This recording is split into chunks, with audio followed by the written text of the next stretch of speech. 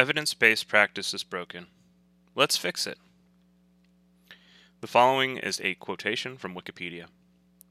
The McNamara fallacy, named for Robert McNamara, the U.S. Secretary of Defense from 1961 to 1968, involves making a decision based solely on quantitative observation and ignoring all others. The reason often given for this perspective is that other observations cannot be proven. The fallacy refers to McNamara's belief as to what led the United States to defeat in the Vietnam War. Specifically, his quantification of success in the war, e.g. in terms of enemy body count, while ignoring all other variables. End quotation. I remember going into my first day of research class in my master's program at the University of Alabama when I was getting my social work degree. And we sat and we learned the evidence-based practice system that psychology runs on as a profession. Put simply, evidence-based practice is the system by which clinicians make sure that the techniques that they are using are backed by science.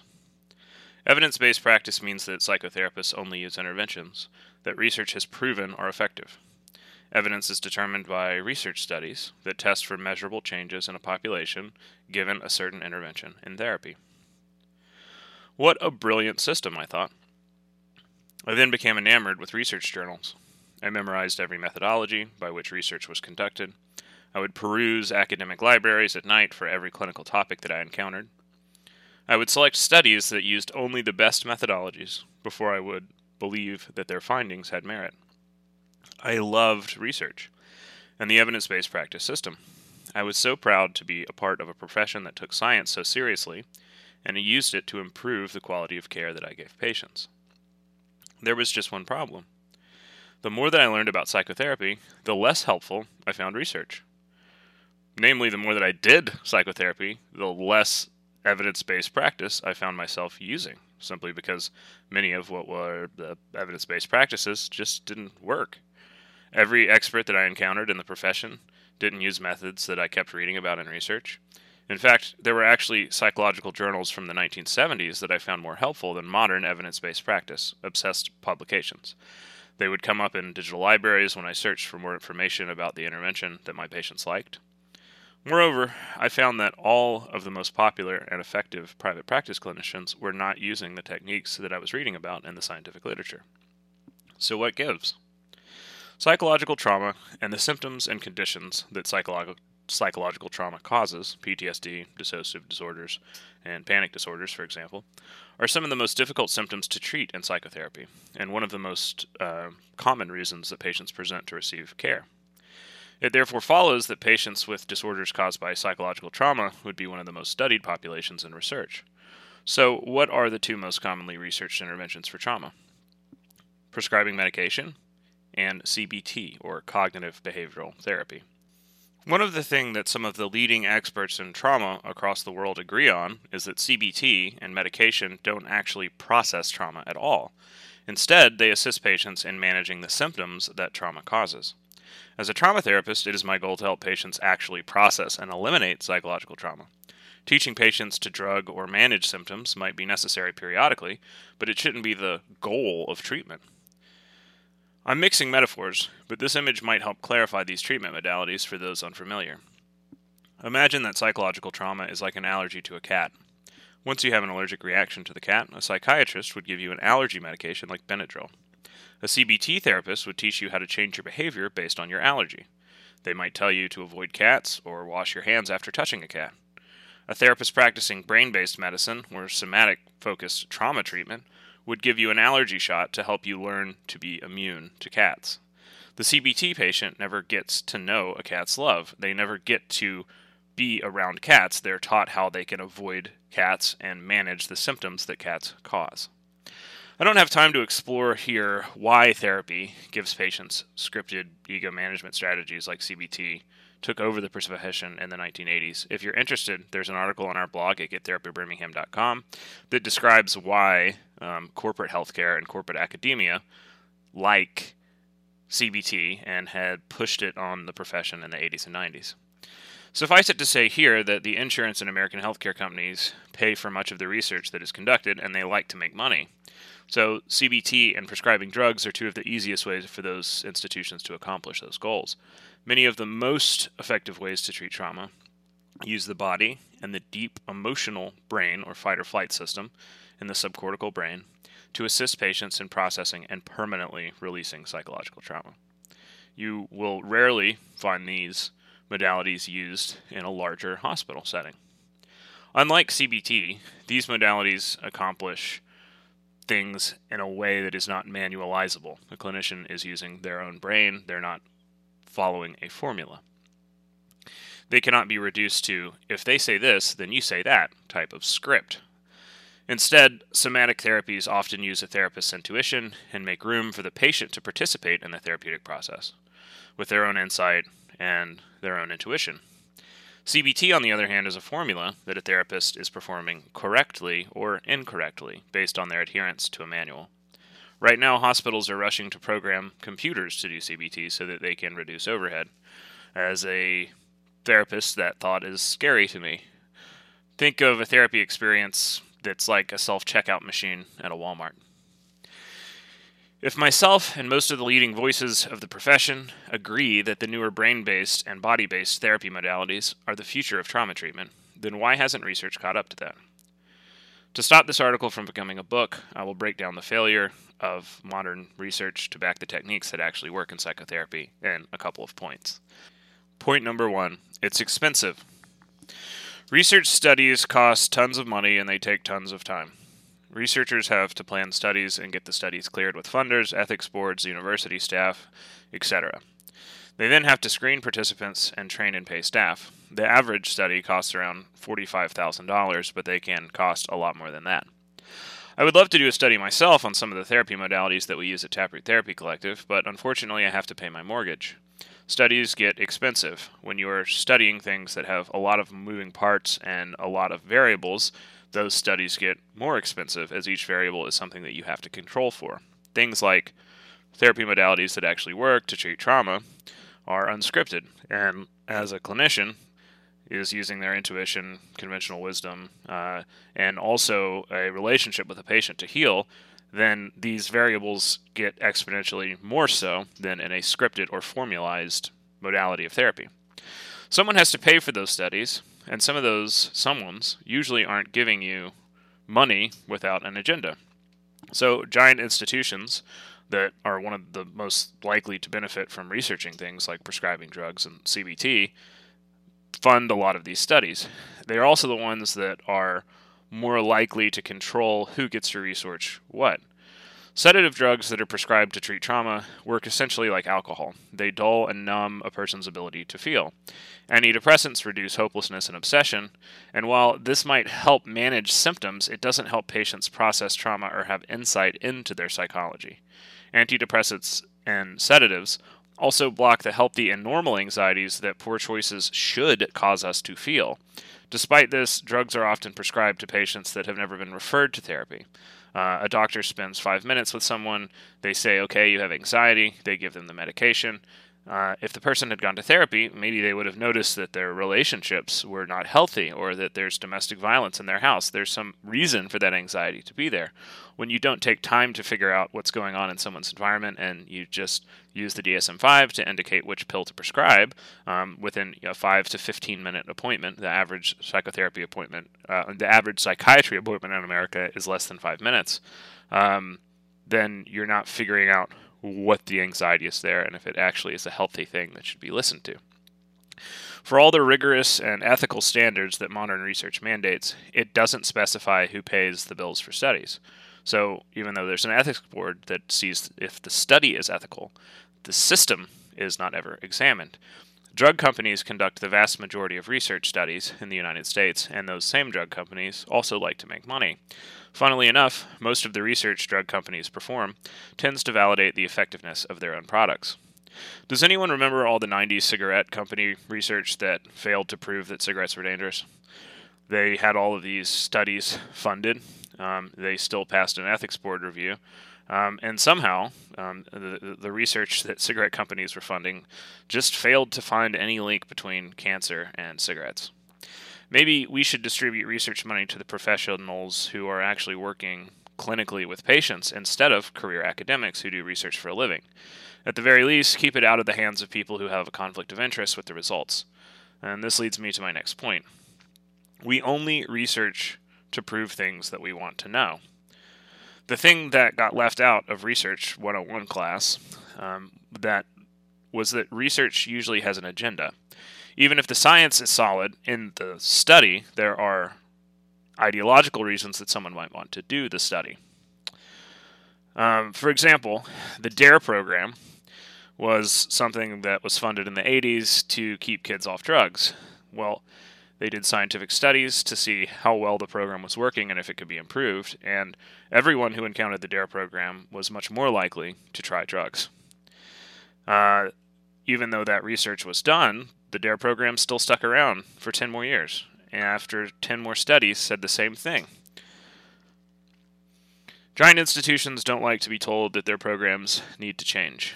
They wield an enormous amount of power over what gets researched, and they tend to research things that would validate the decisions that they make, even if those decisions are bad. Even if the ethics in the individual research studies validating those decisions is good, it doesn't make the decision a better decision. If you want to research an effective guide for clinicians to use evidence interventions, then you have to research all of the modalities of psychotherapy in equal measure. When the vast majority of research is funneled into the same areas, then those areas of medicine become better known clinically, regardless of their validity. When very few models of therapy are researched, then those few models appear falsely to be superior. Easier and cheaper research studies are going to be designed and completed much more often than research studies that are more complicated. Even when an institution or monetary control of research is not the issue, the very nature of research designs means that it is trickier to research things like patient insight than it is to research something like hours of sleep. One of those is a subjective target, and the other one is an objective number. This leads me to my next point. Objective is not better, because people are not robots. CBT was designed by Aaron Beck to be a faster and data-driven alternative to the subjective and lengthy process of Freudian psychoanalysis. Beck did this by saying that patients had to agree on a goal that was measurable with a number like hours of sleep or the times that I drank alcohol, and then complete assessments to see if the goal was being accomplished. Because of this, CBT is inherently objective and research-based. CBT is therefore extremely easy to research. This approach works when it works, but a person's humanity is not always reducible to a number. I once heard a story from a colleague who was seeing a patient who had just completed a CBT with another clinician to reduce the patient's marijuana use. The patient, who appeared to be very high in the session, explained that his CBT clinician had discharged him after he cut back from 6 joints to only 1 joint per day. The patient explained proudly that he had simply begun to roll joints that were 6 times larger than the ones he normally smoked. The amount of marijuana was the same, even though the number in CBT was changing.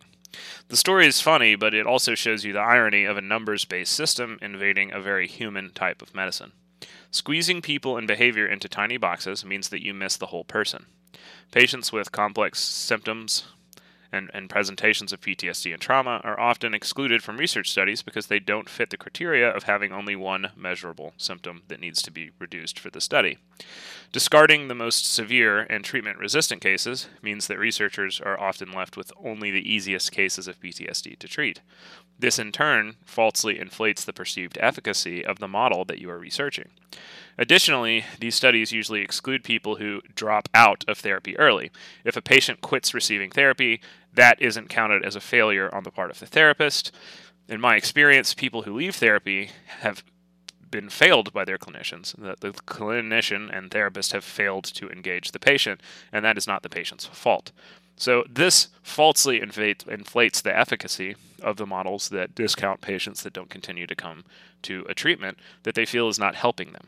It is my belief that it is the therapist's job to engage the patient, and that people typically continue to come to therapy when they realize that it is helpful, and when they are discovering that it is not helpful, they do not stick around for the length of a study, sometimes many months.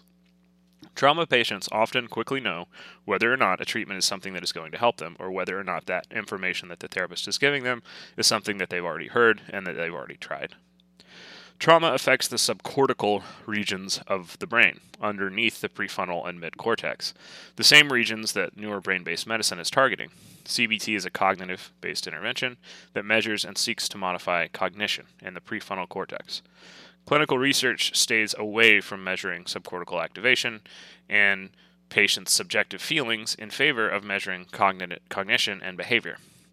Newer models of therapy like brain spotting and sensory motor therapy are able to deliver results to a patient in a few sessions instead of a few months. Brain spotting changed my life, but after completing the brain spotting therapy, I didn't intellectually know anything different. Brain spotting did not impart intellectual or cognitive knowledge.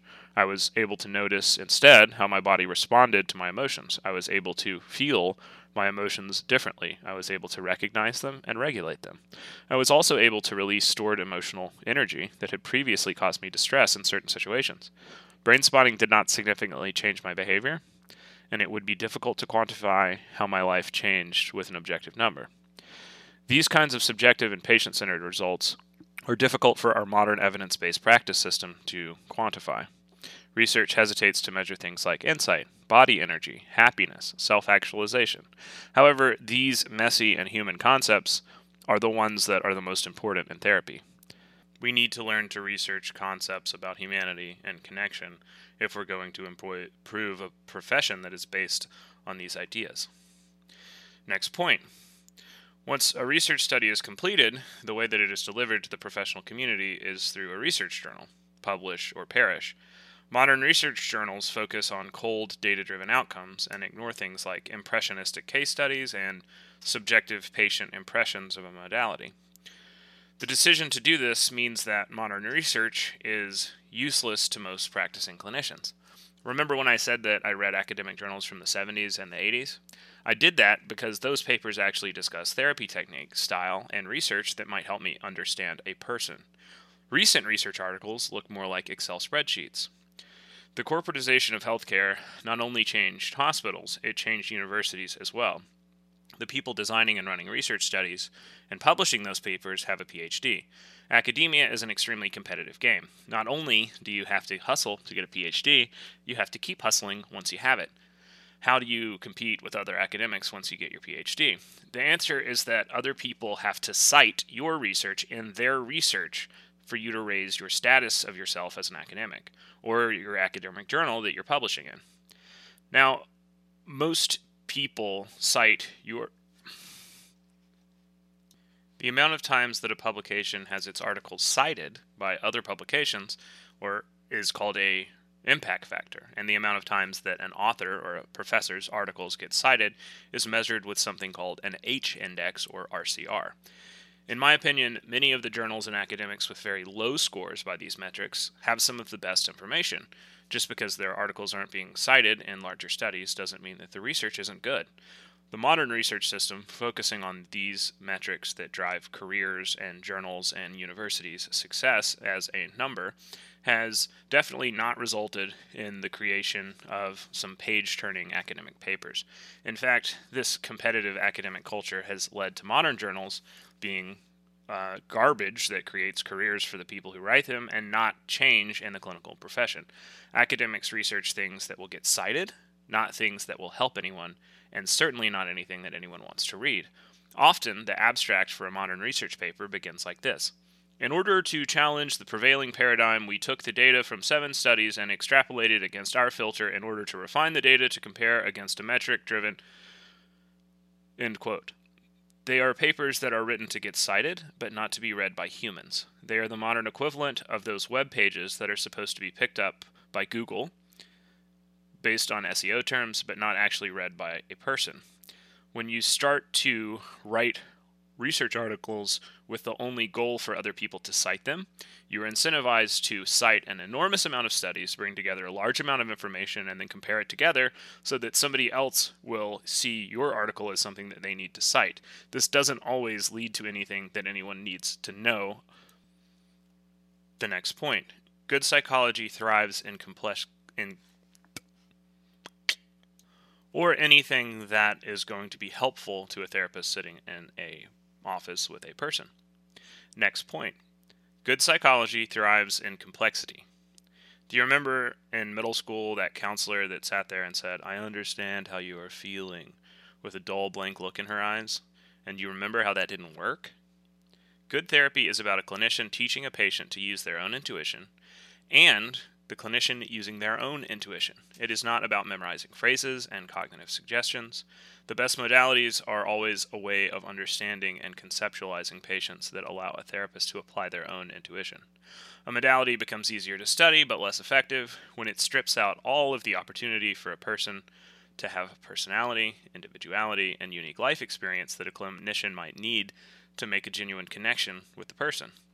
Research studies are deeply uncomfortable with not being able to control for every variable. When you write a treatment case without explaining everything as an objective number, it's called a case study, which modern research has moved away from. However, the therapy modalities that strip the amount of control from a clinician and remove the clinician's intuition could be done by a computer. And that is why it is not okay to research more abstract, less definable properties that are still helpful and observable. For example, let's say that this is the research finding. Clinicians who introduce patients to the idea that emotion is experienced somatically first, then cognitively secondarily, in the first session had less patients drop out after the first session. Or clinicians that use a parts-based approach to therapy, Jungian, IFS, voice dialogue, brain spotting, etc., were able to reduce trauma symptoms faster than cognitive and mindfulness-based practices alone.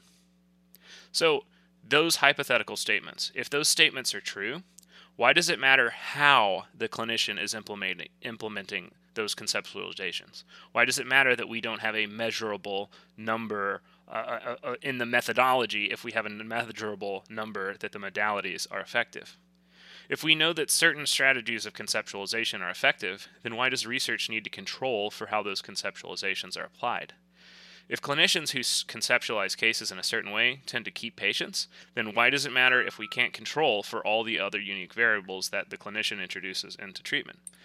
With a big enough sample, we can still see what types of training and what modes of thinking are working better. Modern research has become more interested in why something works, instead of being content to simply find out that it works. If a patient and clinicians with trauma all favor a certain modality, then why does it matter if we can't extrapolate and control for all the variables present in those successful sessions? The sessions were still a success. Research has stayed away from modalities that regulate the subcortical brain and instead emphasized more measurable cognitive variables simply because it is harder to measure the variables that make therapy effective.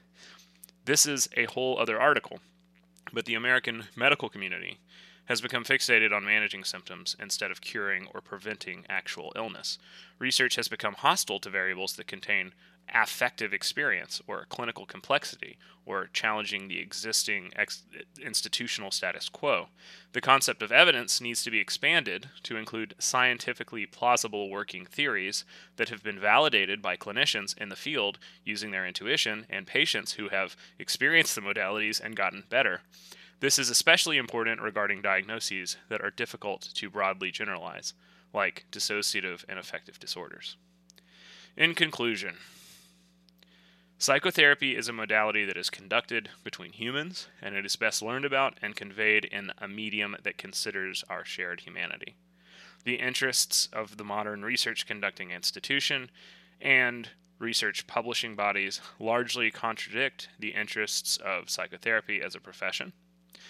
The trends in modern evidence-based practice make it exceptionally poor at evaluating the techniques and practices that are actually helping patients in the field or that are popular with trauma-focused clinicians. If you enjoyed this article, please check out more on our website at gettherapybirmingham.com.